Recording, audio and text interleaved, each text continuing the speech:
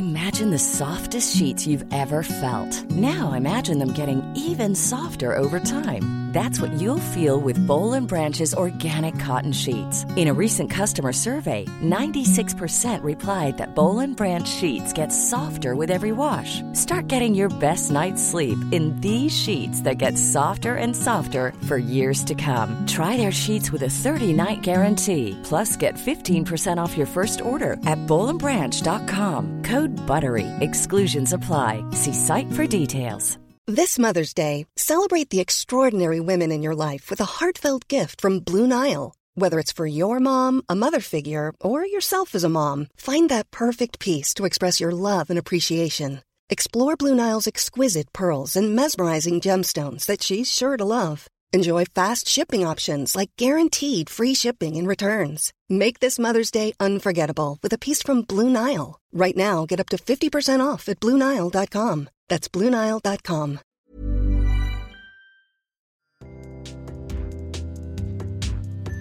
Your generation of young women have been a total inspiration to me because, you know, my generation of women went through their working life with the tampon shoved up their sleeve to go to the loo, even in all-female offices. And, you know, then your generation of women are like, fuck that, you know, we have periods, look, here's the blood. And that really made me think, do you know what, when those young women approach menopause, provided they're not blindsided in the way we were, it's going to be a whole other ball game. Welcome to The Body Protest. In this podcast, we combine storytelling and science to better understand our relationship with our bodies. I'm Honey Ross. And I'm Nadia Craddock. And this is season 4. Ready? Ready. 3, 2, 1. Hi, Body Protesters. That was good. That was actually quite good. That was good. Okay. I think we're getting there. You were stared out the window. No, I saw you had to look like off into the distance. Oh my goodness. You know what? It does always make me feel in a great mood when we open like that. Like it peps me right up and it makes me feel like we are connected, you know. It's connected. We're on Zoom, obviously. Are we ever not going to be on Zoom? But yes, you're right. It does build a connection and it feels nice. It's a good. We're in the game. We're in the game. That's how we know it's business time. It's business time. How are you today, sweet Nadia? Well, I'm very well. I think we probably should say that we have done a little Christmas holiday gift to ourselves, and we are recording this pre-holidays. Yes, so the it may be. I know. So we don't have work to do as soon as we get back. So I am very well just trying to get to holiday season. Like, I'm just trying to get over that line so I can relax. So this is actually going to be fun to listen back to, and I can be like, like she did that. Yeah. Rita, she got to the freedom. I know. She made it. She made it. No, I think, I am very much on that same wavelength of like, so desperate to get my work done before Christmas so I can actually rest. I know it's going to be so weird listening to this in the new year, like, Happy New Year, but like... This was our reality mere weeks before this was airing, so, you know, it's real. Do you have any New Year's resolutions? Have you even thought about that? Like, do you still think in that, like, mindset of, like, New Year? I think... No, you know, I think I resigned myself to not be a resolutions person a while ago because I think I didn't like the concept that I was constantly a work in progress. Like, I was like, surely there's got to be a point where I'm like, I'm pretty, you know, I'm not desperate to change a major facet of myself every single year. So I used to be like, New Year, same me, like, but obviously everyone grows and changes. I think my resolution is probably like, maybe socialise a bit more, maybe be a bit tidier. Like, little things like that I'm like, I could be a bit tidier, I could maybe, like, call my grandma more, things like that, where I'm like, I just want to, like, be a more well-rounded person in the new year. What about you? I love that. The tidy thing, what I have realised about myself is that I do, like, all or nothing when it comes to tidying. I'm the same. Oh, my God, yes. And part of me is like, well, maybe we just stick with that, but part of me is like, if I just did 10 minutes every day... That's what they say. That's what people say it's meant to do. No, I'm either like, I'm living in like a cesspit or a pristine location. And like, I will clean like... But during the pandemic, we are still in the pandemic, but during the height of the pandemic, the lockdowns, like, You know how obsessive I was with my cleaning. And I remember even like before I got with my boyfriend telling him like, yeah, my one problem is I'm just too clean. And now I'm like, all of the cleaning habits that I'd picked up during the lockdowns when I had endless time is just out the fucking window. It's really hard. But let's try 10 minutes a day. I think we can both try 10 minutes a day of cleaning as a resolution. Why not? I think let's go for it. Let's shake on it. Okay. I'm like, we're saying this now. You've shaken. No. Shaken, not stirred. Oh dear. Oh gosh, I'm silly. I'm in a silly mood today. I feel like I say that every single week. I know, I think it's the build-up of everything. It's the build-up of everything. Yeah, when we finally get to see each other after like a hard day, it's like, whew, like it brings out the silly in us. If you are maybe not so much a resolution, but maybe a little New Year's treat, a little New Year's pick-me-up, we have got our Patreon is brimming with incredible exclusive content, academic papers, exclusive conversations with us, which we definitely share way too much. Like, I was like, I am going to get arrested. No, not arrested. I was like, I am going to definitely get called out for some of the tea we're spilling. But please join us on the Patreon. It is a great time. It costs the same as a coffee, less than a coffee, actually, less than a Starbucks coffee, probably more, same as a cafe, I'd say. So please join us on the Patreon. We are having a great time over there. And the podcast can't continue without it. So please, join us. And yeah, let's get to the episode today. So I am so excited about today's guest. Wanted to speak to her for so long. We could have spoken to her for so much longer. There were so many other questions and things that we could have really delved into. So we speak to Sam Baker, who is a journalist, a writer, has done lots of other things, has a really interesting career path. She has a podcast called The Shift. So I started listening to that podcast during...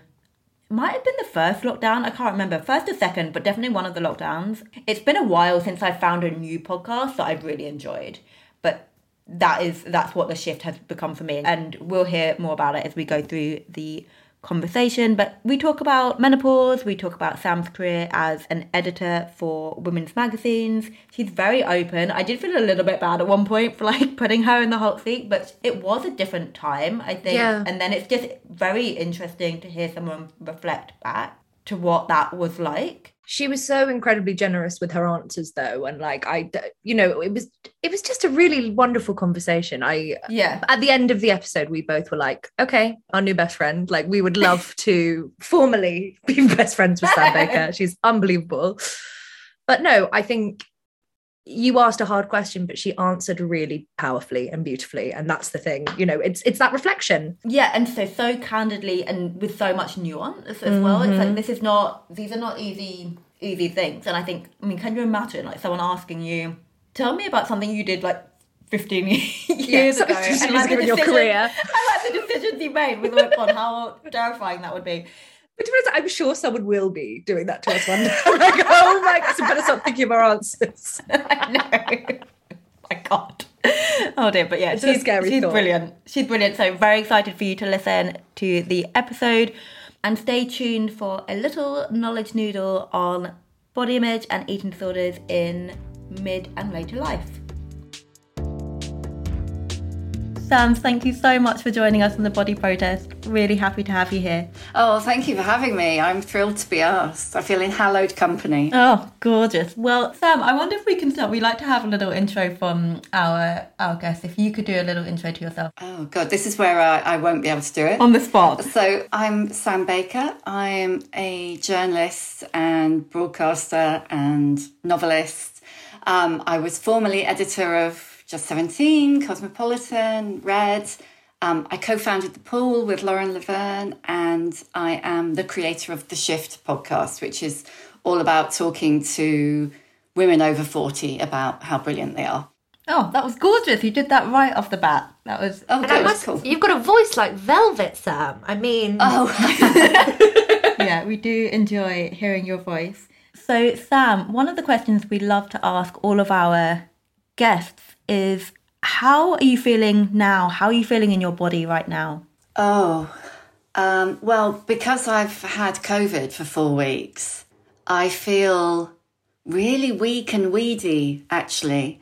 And if you'd asked me that question 6 weeks ago, which is probably when we should have been recording this podcast if I wasn't inefficient, the answer would have been completely different. I would have been, yeah, I feel strong and positive and, you know, I actually feel quite comfortable in my body. But right now, like I said to you before we started recording, COVID has made me feel just weak. I'm sorry, it's a very intense thing to go through, COVID. It puts so much strain on the body. I mean, I know that's not a hot take in any way, but I'm very sorry. And thank you for joining us. Oh no, COVID. No, not at all. I mean, this is not about COVID at all. It's just that, you know, it just really made me think right now, it has made me feel different. Which is, you know, I'm hoping that will be gone in a couple of weeks. Everything crossed. Yeah, everything crossed for you. And I think it does highlight that point that body image is so transient. How we feel in and about our bodies shifts over time, and that can be influenced by so many different things. So yeah, and I like the contrast with what it may have been like 6 weeks ago. And kind of speaking of that transient nature of body image, I'd love if we could go back to the past, and I would love if you could tell us a bit about what your relationship was like with your body growing up. I think I am a real product of the age that I grew up in. So I'm 55. I was born in 1966. And so I kind of grew up in the 70s and was a teenager in the 80s. And, you know, it was F-plan diet. It was Slimming World calorie counter in the junk drawer in the kitchen. My mum, absolutely love her. She was always on a diet, always. You know, it was the era of the kind of Special K ad with the woman in the... You guys are much too young to remember this. The woman in the red swimsuit looking fabulous if you just ate Special K. I remember her. That. No, she haunted my childhood. No, I remember going, guys, can I get Special K to my parents? And they were like, oh, no. So anyway, yes, I remember that. Yeah, you see, even evolved parents still couldn't stop you doing that. And I think I absorbed those messages really, really young, really young. So I think, certainly, I don't even know, I must have been at school, but I was what the Americans call husky. I wasn't a fat child, but I was a chunky child. And I was very aware of that from a very young age. I mean, I live in jeans now, but as a child, for instance, I hated wearing jeans because I thought I had a big bottom. I mean, you know, where does that come from? You know, in short, I think I had a fucked up relationship with my body from very small. And I don't know whether that came from TV, whether it came from school, whether, you know, it came from the messages that I absorbed through my mum's relationship with eating.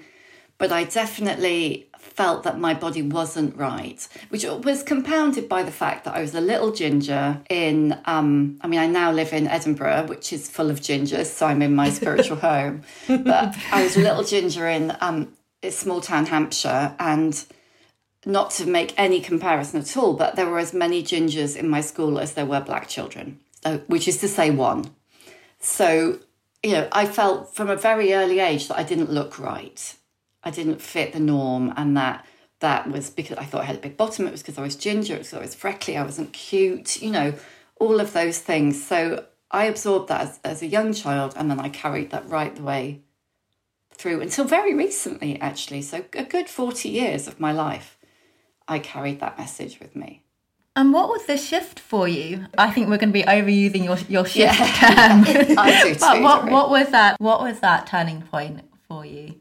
Oh, God, well, there were lots, of tipping points, but I think, and this is not to say that I feel like, oh, now I'm postmenopausal, I'm all evolved and, you know, and I've got, you know, I'm completely at ease with everything. But I definitely think that period of time, that going through perimenopause, which is actually the nadir, I mean, it is in terms of body image, it was as bad as being 15. But post that, I definitely feel that I started to come to terms with that. Now, whether that's because you just reach a point where you're like, oh, well, this is it, and life is truly too short. Mm-hmm. But there are lots of things going on. And I think one of the things that really interests me about menopause, and, you know, it wasn't just me or the experience of the women that I spoke to, is that, you know, the incidence of women developing or redeveloping eating disorders when they become perimenopausal is really high. You know, I haven't got the statistics to hand, which is very inefficient of me. But, you know, whether or not you had a disordered relationship with food and eating in your teens, you are much more likely to redevelop that in your late 40s and 50s. And that's borne out by stats both in the States and here, but probably is a Western thing. I think it speaks to, it's a point of pressure and period of transition where there is that you just are more vulnerable.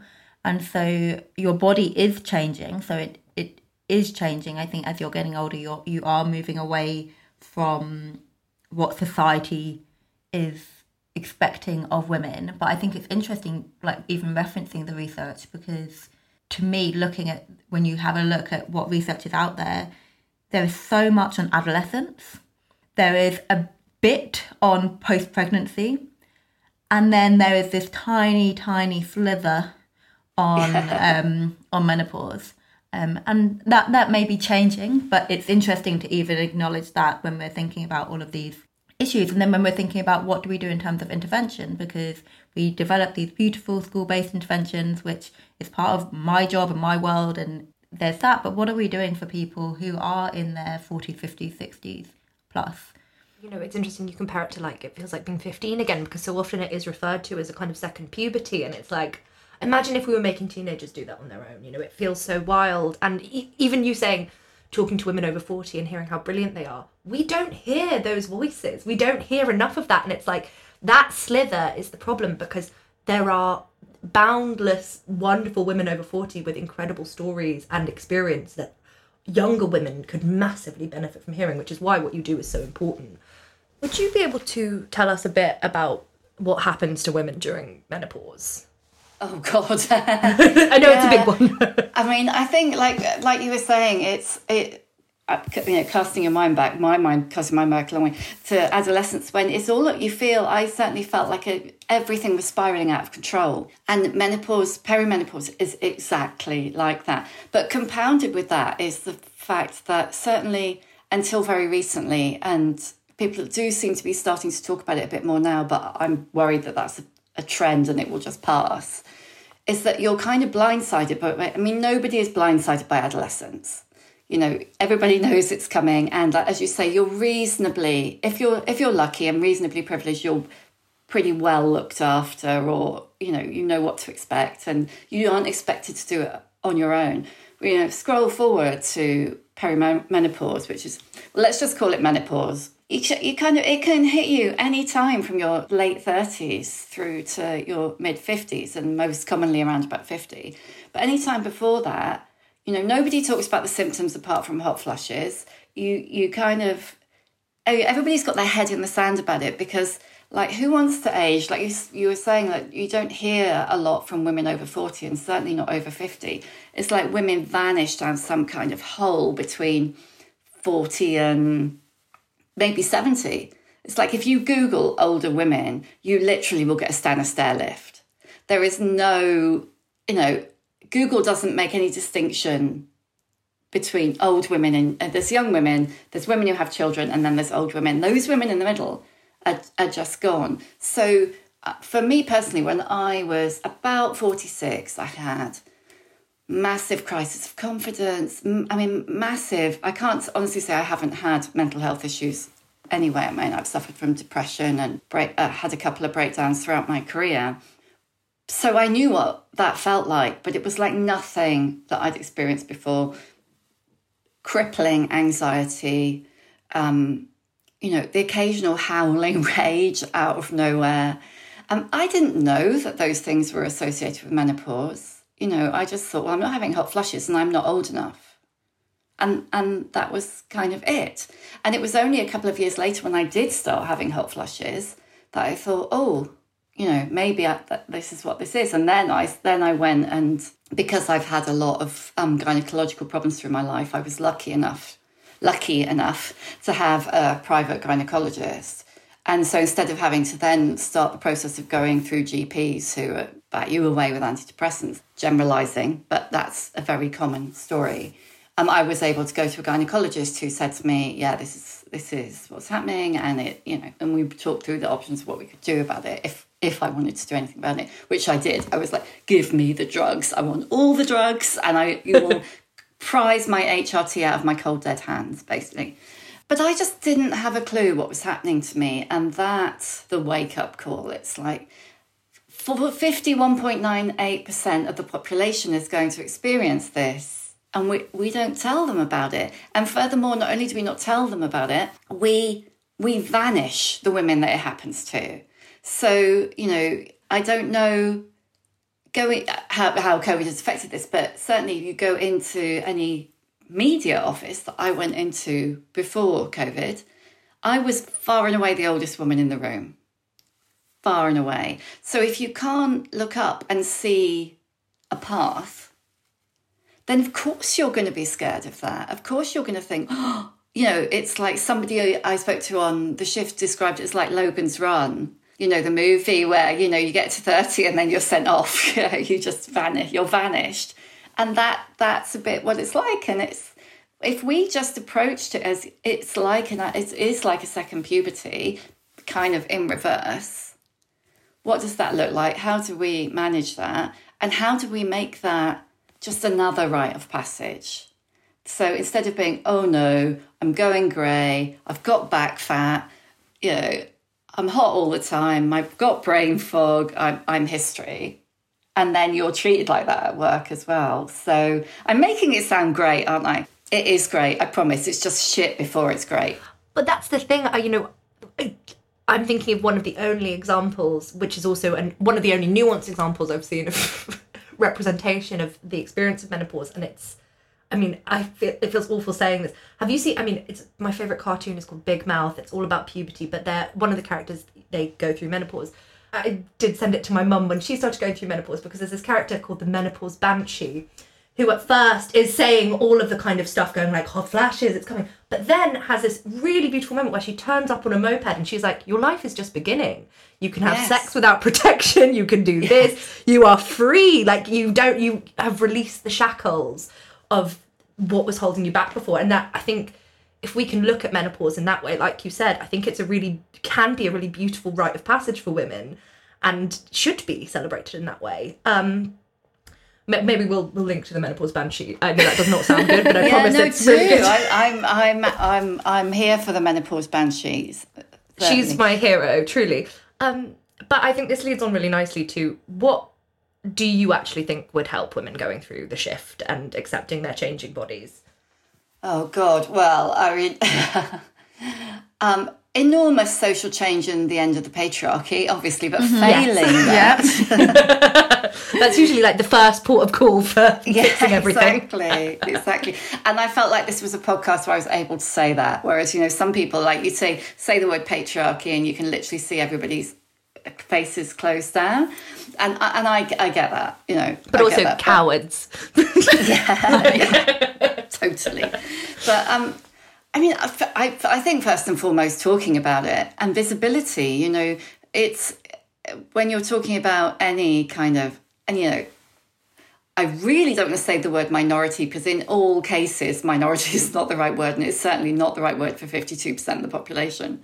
But in all cases, whether you're differently abled or LGBTQ+, or black or brown, or a woman over 40 of any hue, but you know, if it's bad being a woman over 40 who's white, and try being a woman over 40 who's black, you know, and then you're really up against it. But in any of those situations, you truly cannot be what you cannot see. And I think, you know, like I said, if you're a woman of 30 in an office thinking, you know, what's next for me, and all you see is oblivion, then, you know, that's not going to inspire you. If there's an amazing woman called Karen Arthur who started a movement called Menopause Whilst Black, and I spoke to her on, I think, the second series of the podcast. And she was the same. She was like, I just didn't know what was happening to me. And furthermore, if you think it's bad being a white woman experiencing menopause and you Google menopause and you get the menopausal, the kind of photo equivalent of, you know, woman laughing at salad, you literally get this kind of like Soigné grey-haired woman either looking really, really sad out the window or laughing as she drinks a smoothie. And that's it. And in all cases, those women are white.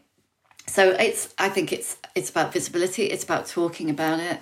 I've been accused by several people of reducing women to their sex by always asking women about menopause on the podcast. And to me, I just think that's absolutely missing the point because, yes, they've all achieved lots of other things and that's why they're on the podcast and we will have talked about that already. But I think if you've got Michelle Obama and Bernardine Evaristo and Nicola Sturgeon and, Angela Merkel talking about their experience of menopause, then all of a sudden it just becomes a normal thing, not a thing to hide, not your generation of young women have been a total inspiration to me because, my generation of women went through their working life with the tampon shoved up their sleeve to go to the loo, even in all-female offices. And, then your generation of women are like, fuck that, we have periods, look, here's the blood. And that really made me think, do you know what? When those young women approach menopause, provided they're not blindsided in the way we were, it's going to be a whole other ball game. And why should we wait for them to do that work? We need to talk about it and we need to, celebrate the bits that can be celebrated and help people get to the place where they do feel good about it. Well, and I think I'm so grateful to you for doing this work because you have created this incredible place of conversation around menopause that we haven't really had previously, or not that I could think of. And we've spoken about this, but the best way to combat shame or anxiety is to get it out in the open and to that is the easiest way to make yourself feel like a person again, is to normalize the things you're experiencing. And yeah, I'm just very grateful that you're doing what you do. Yeah, it's all well and good being like, oh, why are we even talking about this? But whilst there is so much societal shame and illusion around this whole process, we can't just, it doesn't serve anyone to ignore it happening. I think, I don't know, we may be at a point down the line where it doesn't feel as necessary, but it feels necessary right now because we don't know as much about it. You feel blindsided as you're talking about, and people feel very alone, and that doesn't serve anyone.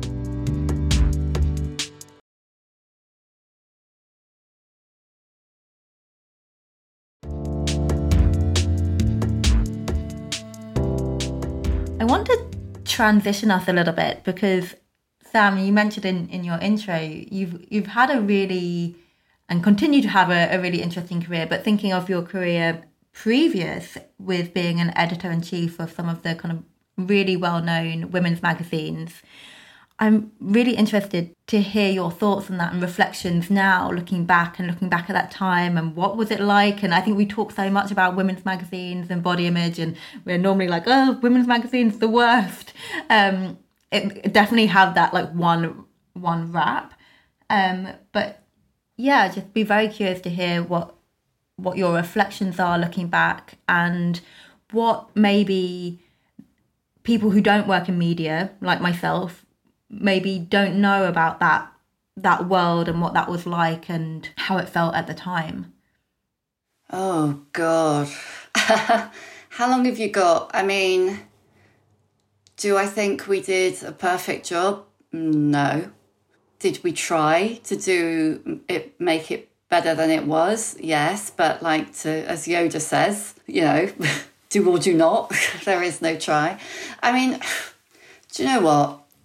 I think I went into editing magazines at a point, the magazine heyday was starting to pass. That would probably have been the 80s, but there was still that point where magazines were all about aspiration. It was a little bit easier on teenage magazines because, to be honest, the management didn't pay very much attention to us because we didn't make very much money. We made money you didn't make a lot of money from advertising as a teenage magazine, or your money was made by selling to the audience. And so you kind of had that space to say, we're giving the kids what they want, and that if we do that, we'll be successful. So there was a bit more room to do what you thought was the right thing, we had, at the point I was editing Just 17, there was a load of fuss with, where teenage magazines were getting blamed for teenage pregnancies and God knows what else. So, that was a media firestorm that was created out of nothing, really. And we saw the role of teenage magazines was to as being like a good friend or a big sister and having a laugh. And so we tried to kind of answer the questions that came in. I mean, it was back in the day. I mean, it was before your time. It was still post bags, and but we were getting sacks of problems every week, and and those were around. They were probably the same as I imagine it's worse now because of smartphones. But, they were like, my boyfriend says I don't love him if I won't have sex with him. My boyfriend says I'll still be a virgin if I let him do it up my bum. All of those kind of things that we were not allowed to answer without permission, if you like, or unofficial permission from the teenage magazine body that had been set up to rule us because we were naughty. And so it was a kind of a transition. It was a weird transition for me going from that world, the Just 17 teenage world, where you could usually find a way, you could be naughty and get away with it, into the kind of glossy world where even if you sold a lot, you were still beholden to the advertisers. And it's difficult, and it's still difficult now. And you can see it on the internet all of the time because the media is a business. If it can't financially stay afloat, then it can't exist anymore. But that there had become accepted ways of doing things. So there was accepted wisdom that Black women didn't sell on the cover of magazines. And that has obviously gone, but I would say only recently, only in the last, if you look back. I mean, I bought a handful of magazines a few weeks ago and just randomly picked them off the shelf. And 4 of the 5 magazines that I bought had a Black woman on the cover. And it was only when I put them down, I thought, wow, that just would never have happened. I think even 2 years ago, but certainly not 15 years ago. So there were all these received wisdoms. I hands up, I didn't break those received wisdoms. We did kind of campaigning things as long as you didn't draw anyone's attention to them. Whilst Cosmopolitan and Red were very successful under my leadership, for want of a better way of putting them, I think with hindsight, I wish that we had done more to fight the status quo. But at the same time, I always had an eye on my job, to be honest. And that to a certain extent, and this is not an excuse, you're only as good as your last. I sound terribly defensive, don't I? Terribly defensive. I mean, I remember there was one incident when it was probably...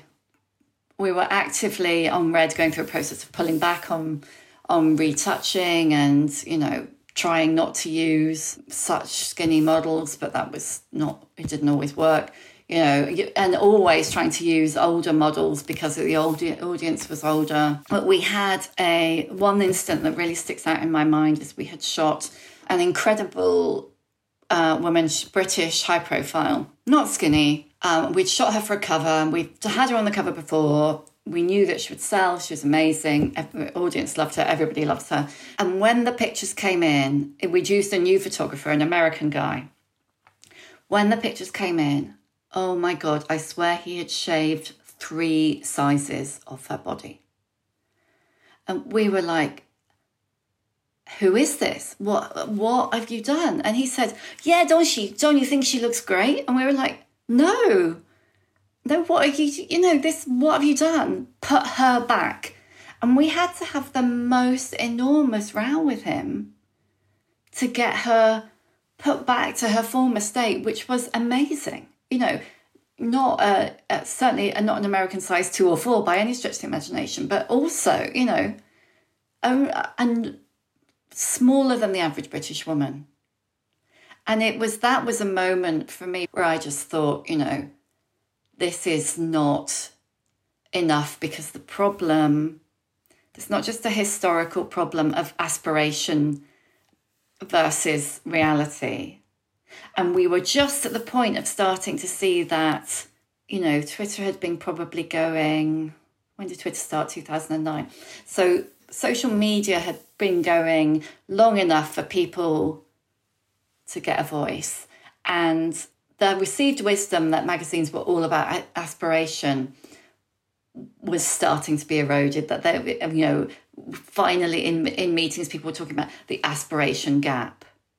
And I remember we did an exercise where we tore the ad section off the front of Red, because Red was a rare magazine that sold a lot of copies and sold a lot of ads. And so it was very profitable at one point. But so we gave a bunch of women the magazine that started with the features without the ads, and another bunch of women the whole magazine. And the reaction, as you'd expect, it's not rocket science, from those two groups of women was so different, because the women who got the magazine without the 30 pages of ads at the front loved it, and the women who got the magazine with the ads were alienated by it. And, that's obvious to any reader. But, the answer to that being raised in any meeting for my entire career was, well, how do they think we keep it afloat? And that's true. I mean, it is true. There's no denying that. But at the same time, what I love about what I'm seeing happening now, not the death of magazines, of course, but the magazines that are able to keep it afloat and are seeing their covers as there to make waves, not sell. Because, when I was editing magazines, we had to get it off you had to get someone to pick it up off the newsstand. And the way to do that was seen to be to play it safe. Whereas now, that's not, it doesn't seem like magazine editors are under as much pressure to make that cover sell. And they can all do digital covers now. So it's absolutely wonderful to see Celeste Barber on the cover of InStyle, to see what Edward Enninful is doing on Vogue, to see Michaela Cole on the cover of Elle. I mean, all those things, I just can't imagine them having happened. I would say that in nearly every case, with the exception of Lizzo on American Vogue, on British Vogue, but even then she was only on a very tiny bit of the print run, the diverse covers are still all skinny. And it's the same with older women. When you see older women in ads, whether be it a fashion ad or a yogurt ad or a hair ad, they're still all skinny. They're still Joan Didion. They are not, they're not even a normal size. And I think that, body image, much as the Gen Z kind of body positivity movement on social media is incredibly positive, I don't think it's breaking out of that generation. Maybe young millennial, but older millennial, Gen X, it's still... And in fact, a lot of the women I spoke to for the Shift book found body positivity a bit intimidating. Felt like, it's just another pressure, This is something we found so much. We've had older women ask if this is something for them, if this is something that they can be included in, as well as we often talk about body neutrality as a much more... a much less daunting way into it, of going, you don't have to constantly be in a bikini and shouting about how much you love yourself. Not that that is wonderful if you feel the energy to do that, but it's very daunting, like, especially from women in your generation who have been bombarded from all sides for such a long time with messages to hate yourself. Imagine then being told to love yourself overnight by a group of children, and myself included. It's like, oh, fuck off. Like, I'm sure that's really irritating. Yeah, but I think it's interesting as well, because it's also thinking what body positivity is, and really thinking about that as a social justice movement, as opposed to something being like telling people what to do. I think also that framing can help. And Sam, I just want to go back and say thank you so much for sharing all of those reflections. We know we did put you like a little bit in the hot seat, so I know you said about sounding defensive, but I think it's really useful to help understand kind of what happened then. And I do think we were in a different cultural time when we're thinking, I think there's been lots of cultural shifts, and I think magazines are not the only way of determining culture, right? Like they share views and ideas. They don't make culture. No, right. Yeah. So it's like they're a reflection of it. There are other social factors, and to your point about still having thin people as the cover on magazines, that's again a reflection on how we view bodies and weight in society, and how we value bodies and weight and think about weight. So I think it's thinking about it in these contexts, and it's not just one person or one group of people, it's how all of these different forces come into play. So I think it's adding that level of like complexity and nuance to these conversations, I think is really useful. And I guess one follow-up question I had when you're talking about all of these things, and so you do have like, I really like the phrase that you're using in terms of received wisdom. Did you feel like working, because I can't imagine what it might have been like working in a space like that, did you feel under a lot of pressure to look a certain way or present in a certain way whilst you were there? Yes, but I don't really... Some of it was about magazines and certainly about the fashion industry. But I have felt that way, to go right back to the beginning of the conversation, really. I have felt that I didn't look right since I was very small. You know, I wasn't a cute, skinny little blonde girl in a sea of little blonde girls. You know, I had issues around disordered eating in my teens, and then I embraced goth in a big way. And no, there are no pictures, and I will not be sharing them. Because that, you know, I see now, you know, that was just a way of saying, well, I can't look like that. You know, I can't look like the pretty blonde princesses, so I'm going to look at the complete opposite, much to my poor mum's chagrin. And then, I went into magazines and I worked in weeklies before, which is a very different experience altogether, before moving into editing and Just 17. But certainly once I was on Company, Cosmo, and then Red, and I was engaging with the fashion industry through my work, yeah, that's all I can say. It's what we'd imagine. A lot of fashion journalists feel similarly, you know. If you talk to, particularly journalists like me who have become editors of magazines that engage with the fashion industry or are fashion magazines, because you haven't gone up through the fashion industry and you haven't got that, you haven't drunk the Kool-Aid in the same way. So I was listening to and I'm sure everybody references this episode, but I was listening to your interview with Lena yesterday and listening to her talking about that period in her life when she was a size 4. And she could fit into all the samples. And I remember that really vividly when she was, you know, on the cover of American Vogue, looking fabulous, you know, dying inside.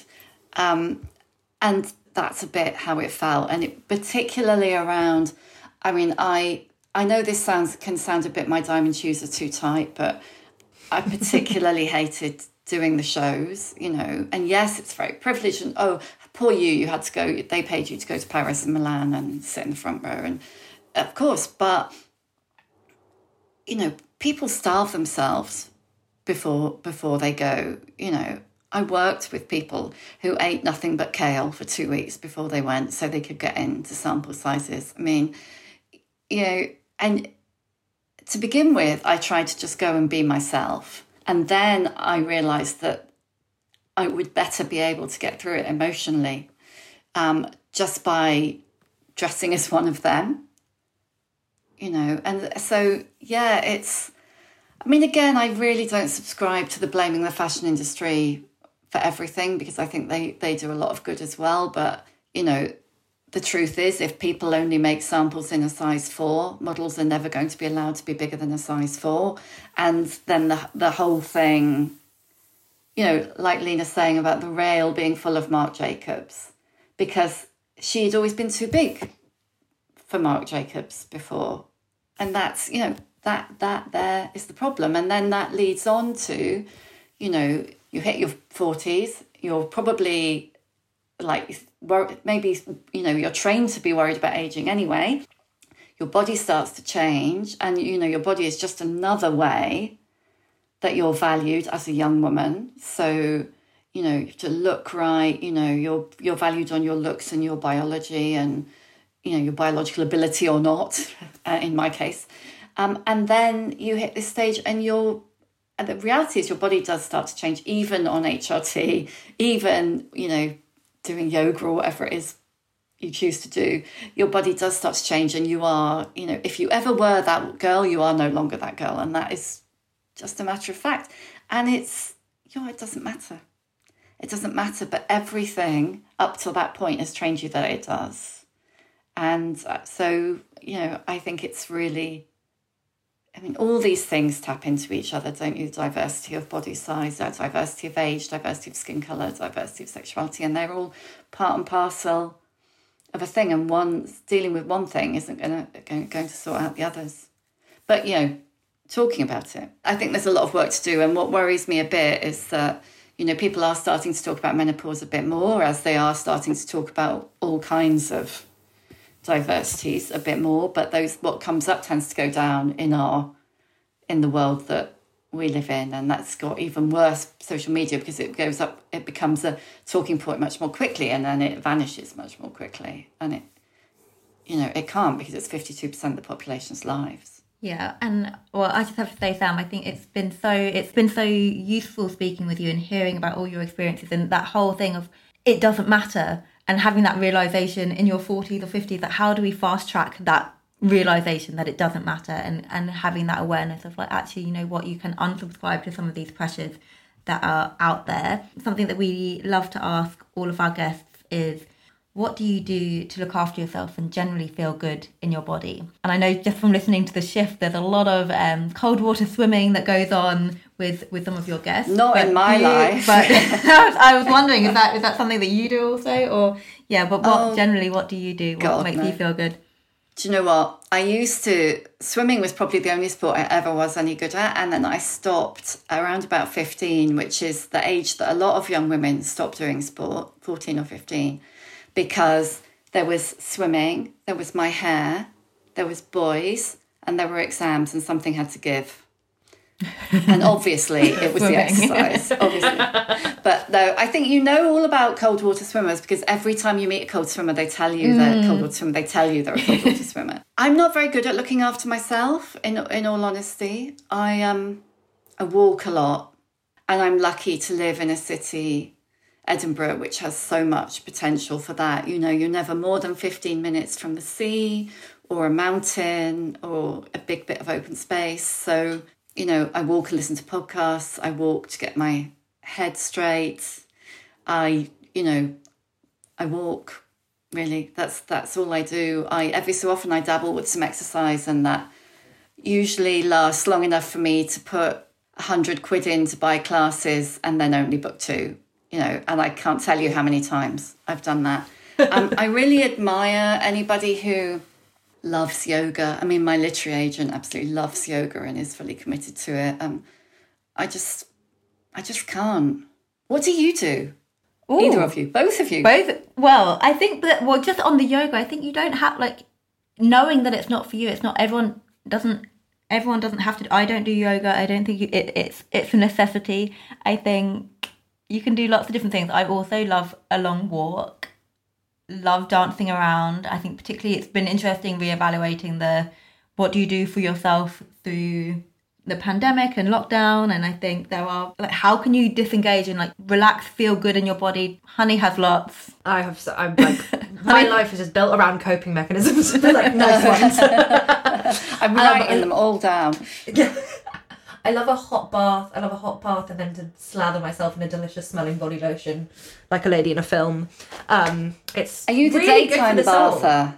Oh, I mean, that's the most a daytime bath. I'm like, who am I? It's heaven. But usually I'm a nighttime bather. No, but a daytime bath that's been a revolution from the working from home situation. Because normally I wouldn't be working from home, but ever since.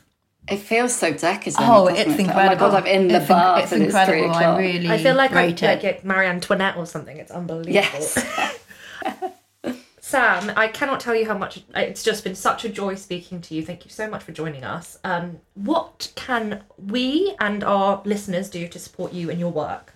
Oh, well, listen to podcasts, obviously. I say that flippantly, but I do think, the more... yes, it's about talking about life over 40 or life over 39 and a half. I think the youngest, I guess, was. But I do think that the more women in their 20s and 30s listen to women. My oldest guest so far is 80, I think. Yeah. In fact, Isabel, listen to the Isabel Allende episode. I love that because episode. She, oh my God, she is amazing. I want to be her when I grow up. And I just think, don't write off older women. I mean, I have certainly worked in spaces with younger women where I have felt dismissed. And I probably did that myself as well. When I was in my 20s and 30s, I probably was a bit like, what do you know? But I think, listen to, if you do anything for me, listen to one episode, any episode, and just, I hope that will give you some sense that, you know, life can be really great over 40, you know, certainly over 50. And truly, I am 55, and I've said that more than once this podcast, and I love it. Apart from right now, because I'm 4 weeks into COVID, but I love being in my 50s, and I feel freer. Truly, I feel freer than I ever have. And I don't feel, I mean, I might dodge past the mirror occasionally or look at a selfie and go, oh my God, do I really look like that? But on the whole, that used to be an everyday occurrence for me. I went through my life thinking that I didn't look right or I wasn't enough, and I don't feel like that anymore. And one thing I've really noticed, I'm kind of 50-something episodes now into the shift. Almost every woman I've spoken to has said some version of that, has said, you know, the famous Nora Ephron quote, I wish I'd worn a bikini every day of the year I was 26. But it's not just that. I think it's Marion Keyes says, you are beautiful now.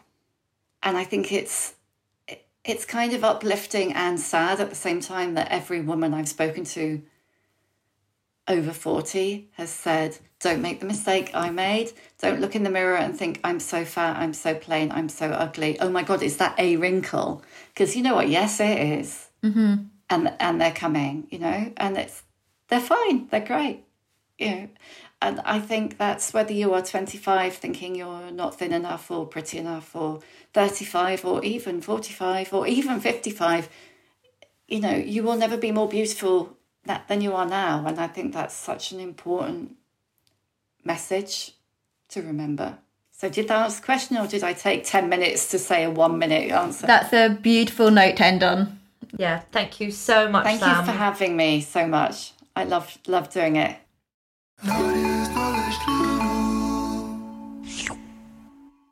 What a woman. I am obsessed with Sam Baker. I mean, can we get her back on the podcast ASAP? Please. Please. And the fact that Sam knew my parents, like, from the industry when my mum was a journalist, I'm like, oh, I just love her. She's great. So, on a more serious note... Business. Let's get back to business now, very serious. During the interview, you mentioned that there's a little slither of research looking at body image and eating disorders among women in mid and later life. I would love if you could talk us through some of the key findings. Sure, of course. And starting with that disclaimer, as I mean to go on, I should probably do each time. These noodles are for educational purposes. I'm not an eating disorder clinician, and it's probably also worth stating that most of my work is focused on body image in adolescence.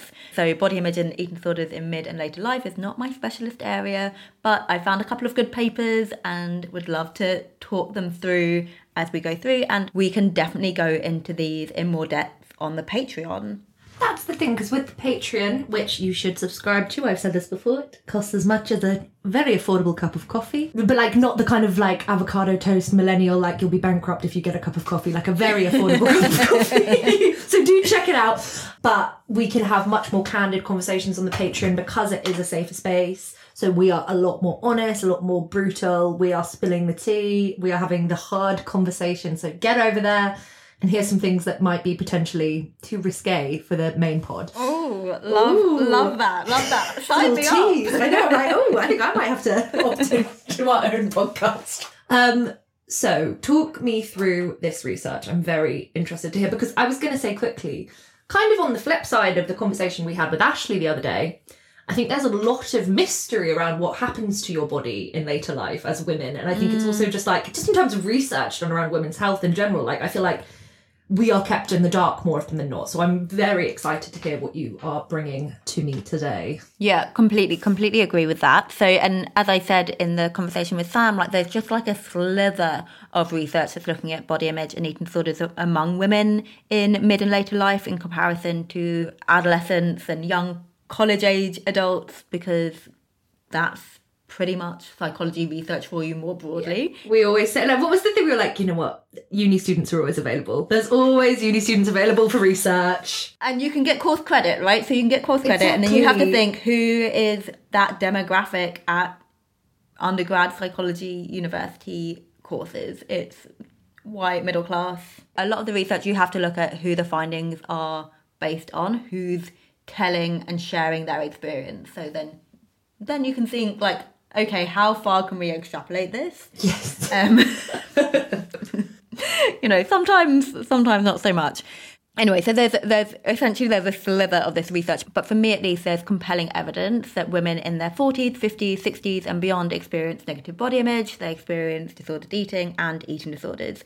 And one review paper that I found from 2019, published in Current Psychiatry Reports, led by Dr. Karen Samuels, concludes, and this is a quote, age doesn't immunise women from body image, preoccupation, weight and shape concerns, disordered eating and eating disorders. So essentially it's not like a huge protective factor that as you get older you're just suddenly going to not experience any of these things. Well, which makes complete sense as well, because why would all the pressures that you faced your whole life vanish when you pass a certain age? And if anything, I think you're even more vulnerable because there's less representation of women past their 40s.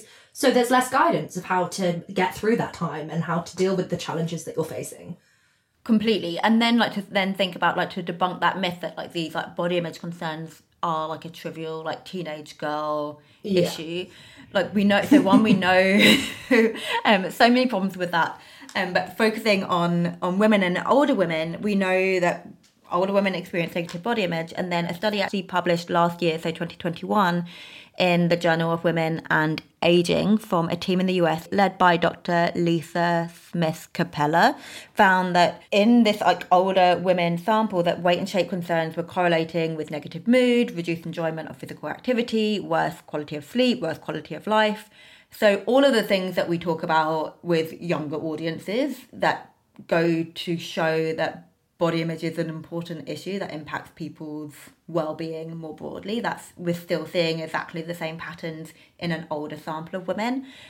Obviously, the study in particular is like correlational, so we can't draw those causal conclusions, but it's still interesting and it's still just like reinforcing the pattern that we see in other demographics. Yeah, that's so interesting. Yeah, so very interesting, very useful. And then going back to the review that I mentioned above, when we're focusing on eating disorders, they describe 3 different groups in relation to how eating disorders in women in midlife manifest, which I thought was quite interesting. And so how they categorise it, you've got this first group, which includes adult women who have experienced symptoms of disordered eating throughout their lives, so from adolescence into later life. So it's like a consistent pattern throughout their life, that it's just something that's like an undercurrent in like their experience. Yeah, it's followed them from every stage as well. Yes. Yeah, so it's just this like undercurrent that they are engaging in disordered eating behaviours and cognitions. We have this second group where we have adult women who have experienced an eating disorder in their teens or 20s, but then who have recovered, either partially or fully. Like, there's lots of different definitions and conceptualizations of recovery, but who to some degree have recovered and then relapse in later life, and that's often following some kind of trigger, some big major life events, so like a bereavement, like a divorce. Something can maybe bring that eating disorder, those eating disorder patterns back, so we see that group.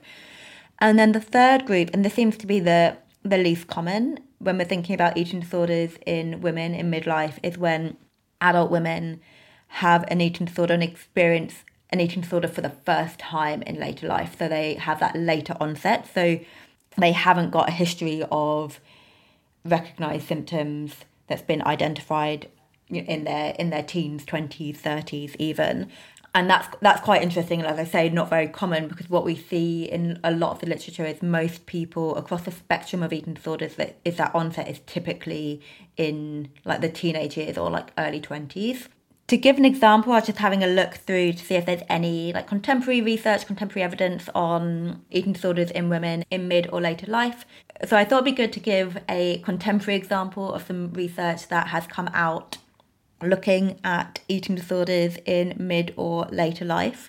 And so this work is focused on women, and it's quite common to see, as a quick caveat, that a lot of research tries to constrain some factors. So in this study, they're constraining gender, so they're just looking at women on the basis of the idea that women are at higher risk of eating disorders. So not every study can be the full gamut of inclusion in all of these things, but so a quick side note, but anyway, it's a good paper. So paper published in 2017, led by Dr. Nadia Makali. Nadia and her team look at a community sample of over 5,500 women in the UK. So it's based on the Ausback data, which is this like massive longitudinal like cohort data set, which a lot of studies are based on. It's a really good source of data for a lot of these studies. So anyway, they found in this community sample of women who I think are in their like 40s, 50s, that 3.6% meet the criteria for an eating disorder in the past 12 months, with anorexia being the least common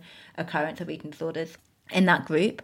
Then they look at lifetime eating disorders, so have these women ever experienced an eating disorder, and they find that just over 15% of these women have met the criteria for a lifetime eating disorder, which is high, right? Like that's like 15% is like a lot, like it's a lot of people. And then something that really stood out to me in this paper is that only 27, like just over 27% of these women in midlife, so in like 40s, 50s, who met this criteria for DSM-5, so like kind of the classified eating disorders, received treatment or sought help at any time in their lives. The majority have not received help, right? The majority have not received help. They've not received support. So over 70% have not sought help. They've not received help. That's staggering. No, and it makes you think of how many kind of women in midlife are going through this thing alone and thinking that they are alone in this when it's actually a very common thing. Right, completely. And like they conclude at the end by saying like by the time women are getting to like that midlife stage, you've got a significant proportion of women who have experienced an eating disorder, who may still be experiencing an eating disorder. And so such a small percentage relatively of these women are accessing support and healthcare. And I think a big part of that is this stigma around it being like a young person's illness, where it's like absolutely not. Well, also, and I think we actually spoke a bit about this with Bryony, but like I think those things do stay with you in a big way. Mm-hmm. Recovery, I think, is kind of slightly a lifetime endeavour of like managing yourself and managing your thought patterns. And, you know, I don't want to speak too broadly because it's so different for everybody, but I think it's, you know, it's so normal, especially given the society we live in, to feel these pressures and to feel, you know, no one is alone in experiencing these things. Right, that's it. You're not alone, and it's never too late to seek help, right? Like it's never too late. You can turn things around. You can change thoughts, behaviours, patterns at whatever stage. Like doesn't matter how long you've had them for. So I'd love if we could bring it back to the shift, the change, menopause. If you could talk to me a bit about the link to body image and menopause, I'd love to know some more about that. Yeah, that's great. And I think really nice to like tie it back into the conversation and the conversation that we had with Sam. So again, not masses out there on this, but some researchers have written, and I'm half quoting, half paraphrasing, but have written that menopause, like puberty, may represent a window of vulnerability to negative body image and eating disorders, likely because of changes in hormone function, body composition, and conceptions of womanhood as people are going through that life stage.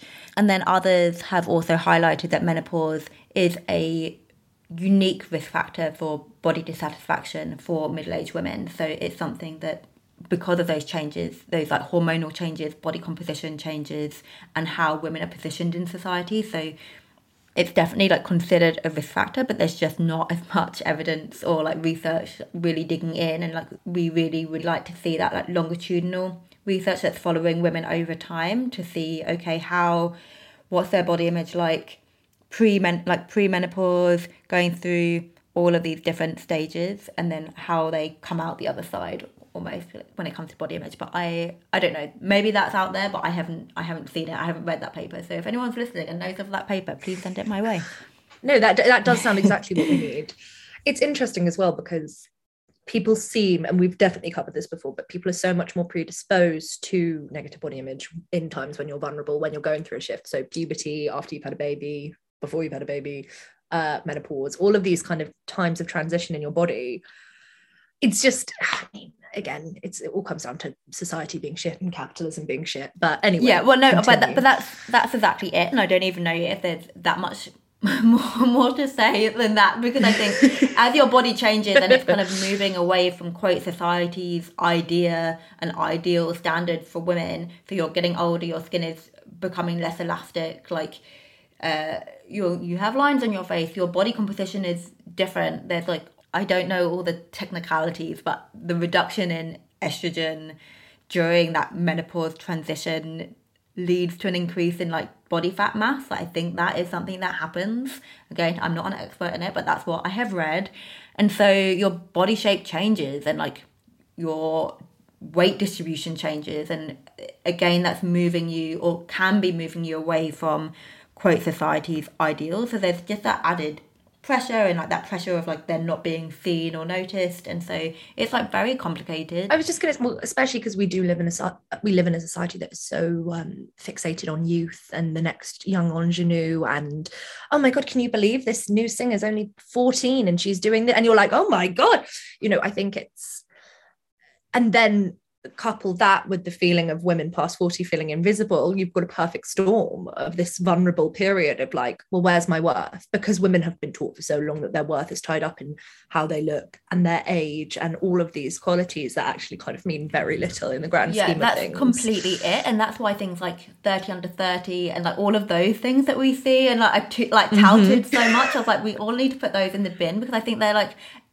yes, I think we want to celebrate successful people and people who are, I don't know, who've done great things, but when it's made so arbitrary based on age, and it's like because they're young, there's, you know, it kind of, there's something about that can make people feel weird, frantic, and like they're not doing things fast enough. And it's like, you are on your own path, you achieve things at your own pace. Vera Wang didn't design her first wedding dress until after 40. The man who the man who wrote Squid Game was working on it for 10 years. The guy who wrote White Lotus, he's in his 50s. Don't worry, you've got time. Love that. Yeah, I think always good to remember. And I think, being on your own path. And I think just the final thing to say with all of this is like, we talk about some of these risk factors and like increased vulnerability to poor body image and disordered eating, but that's not a given. And so it doesn't have to be that way, right? So it's like, I think sometimes having that awareness and knowing that could be a wobbly time for it to be like, okay, no, I'm going to resist. I'm going to work out how I'm going to buffer myself and like resist those society pressures. Like you don't have to, you can opt out. Yeah. Well, this is the thing of like, informing yourself and giving yourself the information is so empowering, because it kind of gives you a literacy in your body and understanding what's happening. And I think that means, I don't know, it just means that you are able to figure out the tools you need to tackle these if you are starting to feel these pressures. And do what you've got to do to feel good in your body, always. Perfect. Nadia, that was such a gorgeous and delicious bowl of noodles. Thank you so much. Of course, anytime. Thank you so much for listening to the Body Protest podcast. We really hope you enjoyed this episode, and it would mean the world to us if you could rate, review, share and subscribe. You know what to do. And if you're left wanting more, why not check out our new Patreon for some exclusive bonus content. You can now also drop us an email at thebodyprotest@gmail.com. This podcast is produced by the sensational Daisy Grant, and our dreamy music is by Eve Garland. And our new Knowledge Noodle jingle is by Zane Morris.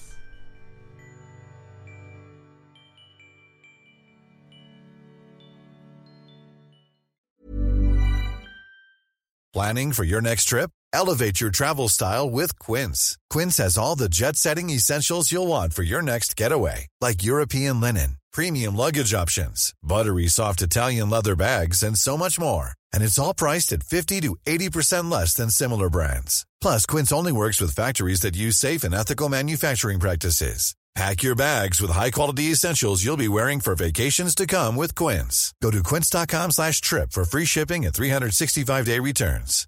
Support comes from ServiceNow, the AI platform for business transformation. You've heard the hype around AI. The truth is, AI is only as powerful as the platform it's built into. ServiceNow is the platform that puts AI to work for people across your business, removing friction and frustration for your employees, supercharging productivity for your developers, providing intelligent tools for your service agents to make customers happier, all built into a single platform you can use right now. That's why the world works with ServiceNow. Visit servicenow.com/AI for people to learn more.